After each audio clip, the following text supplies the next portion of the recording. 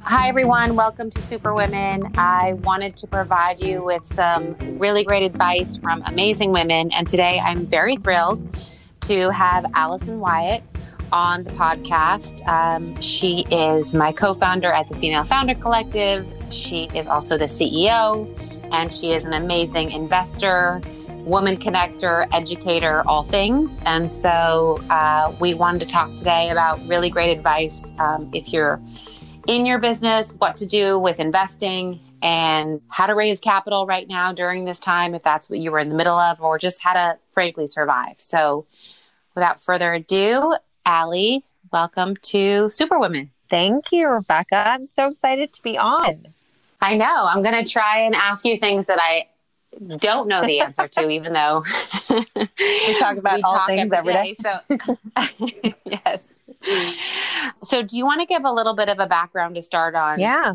More than what I gave on your history and Well, you gave a really great intro, so thank you. I think in terms of investing and how I got into it, it was very sort of organic. I was at Refinery 29 and I was managing their revenue. And so I was always looking for ways to create ancillary revenue streams and more efficiently drive revenue on behalf of the business. So that meant meeting with a lot of different technology providers, software providers, service providers. And in doing so, I felt very lucky to be able to vet some really interesting startups and get across the landscape of an entire industry, which one I thought was the most effective tool for doing its particular thing, whether it was a shopping cart or an ad tech technology or a brand in certain cases, because we would partner with brands to help them launch or partner them with other like-minded brands as part of sort of the service that we offered our partners. And so in doing so, I got introduced to these really inspiring founders. And I sort of tried my first investment. I was in a meeting with somebody, and I'll never forget, he was talking through what he was doing. And I loved his demo so much that I asked him point blank, I was like, I think this is great for Refinery. But in addition to that, I'm wondering, are you accepting investors? At the time, I had no idea what I was doing. It was just sort of an impulse. And he said, I'd love to talk to you about that. We onboarded him at Refinery 29, and then I went ahead and invested in him. And he actually had an exit to a competitor within the space. It was Sugar Media at the time. And that sort of gave me my first taste of what return could look like on the private equity side. So I left Refinery, and then I always invest alongside myself when I go into new businesses. So when I went to Goop, I invested as well. And I had done the same thing when I was at Refinery. I ultimately went to Girl Boss because I love also operating in startups. And in between being at Goop and Girl Boss, I had consulted and therefore had seen a lot of different types of businesses. I came across the ladies from The Wing, the founders there, and invested in them in their seed round because we were sort of talking about what that business could and should look like. And it was sort of perfect timing for me because I was consulting at the time and I was running around New York City without an office and with a baby at home that was constantly demanding my attention. So I never had a quiet space to work. And I also was craving community of other women, ideally. And so The Wing, when they'd come to me and sort of presented it as a third space and a place where you could have a home away from home, really resonated. And then I went on to invest in a number of other companies. I sort of got the bug and invested in a friend's company, Somersault, and Reshma, the founder of that, is extraordinary.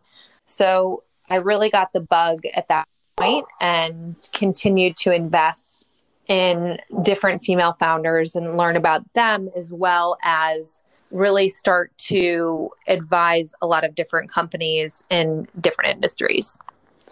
Wow. So you've definitely had a lot of experience. So running and operating and investing. What I would love to talk about is I'm sure there's a lot of women out there who were about to start fundraising or were in the middle of fundraising when this cycle hit us. So what would you tell those businesses to do? And I don't know if you can get rid of the dog, but I'm sorry. I'm there's a trying to dog. actually get him to quiet down. I don't want to disconnect from you. So what would I have those founders do during this period? I think, first of all, that a lot of founders are not going to receive funding at the moment, unfortunately, because I think there are a lot of funds that are putting pencils down, unless there are funds that want to really take advantage of this time to be able to get decreased valuation. So if you are going to go out and try to raise capital, you are going to have a different set of expectations, first of all, that investors are going to want from you. But in addition to that, you are going to have to likely decrease the valuation that you had originally set out with, unless you are in an industry that is really set up well for a COVID environment. And what would some of those companies be that you think are set up for a COVID environment? So there's been a lot of talk in the news and a lot of sort of speculation from in general around what the world's going to look like. And the unfortunate answer is that no one knows. So there's a ton of uncertainty.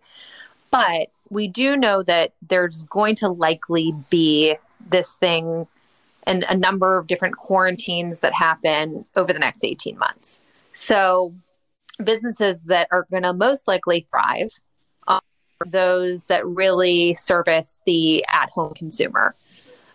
So whether it is your dishware and when I say the food industry, I specifically mean the food industry for direct to consumer, you're actually selling CPG products, food products, or you are selling directly into grocery stores, because we all know that the demand for grocery store products has gone up because people are not eating at restaurants at the moment.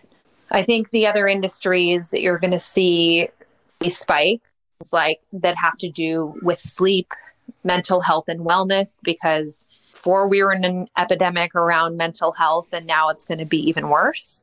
You're going to see technology continue to skyrocket as it relates to setting up a remote work environment.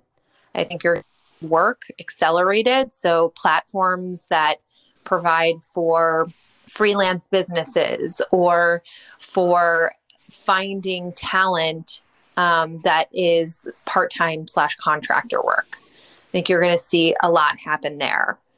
Even the home goods industry could do really well, in the sense that if you think about it, if you're going to be home all the time, you want your home to be as lovely as possible. Yep. And so I think people are going to continue to invest in that. Or even seeing that, for example, in the marketing from CB2 or, Domino Magazine. Everybody's talking about how do you create the best remote office environment, which I clearly have not done. How do you? And I mean, this is another reason why technology is going to continue to be really big, and telemedicine, but technology too, to enhance at-home broadband. Because right now, for example, we have one router in this house, and we had to go out and get another router. We're trying to optimize our Wi-Fi, because I think you're not used to sort of seeing the amount of people working from home in this sort of distributed environment as we're seeing right now. Yeah. So if you're not in a COVID thriving environment or products, and you know that people are either going to give you a low evaluation or not give you money, do you think that as a business you should just sort of pause for now and come back out? Or do you think that these companies should just say, well, that was fun and give up, like, or look at like how much cash flow do they, should they look at? Like any tips around like what do these companies do that are sort of at this weird crossroads? Yeah, it's a great question. So I wouldn't close up shop, especially if that means financial ruin for you. I would certainly not give up, but it is time to plan. I mean, the nice thing about this is that you are at home. You're not having to run out to meetings. So you're not sort of wasting time that you could be using in front of your computer to commute somewhere. So it's time to scenario plan.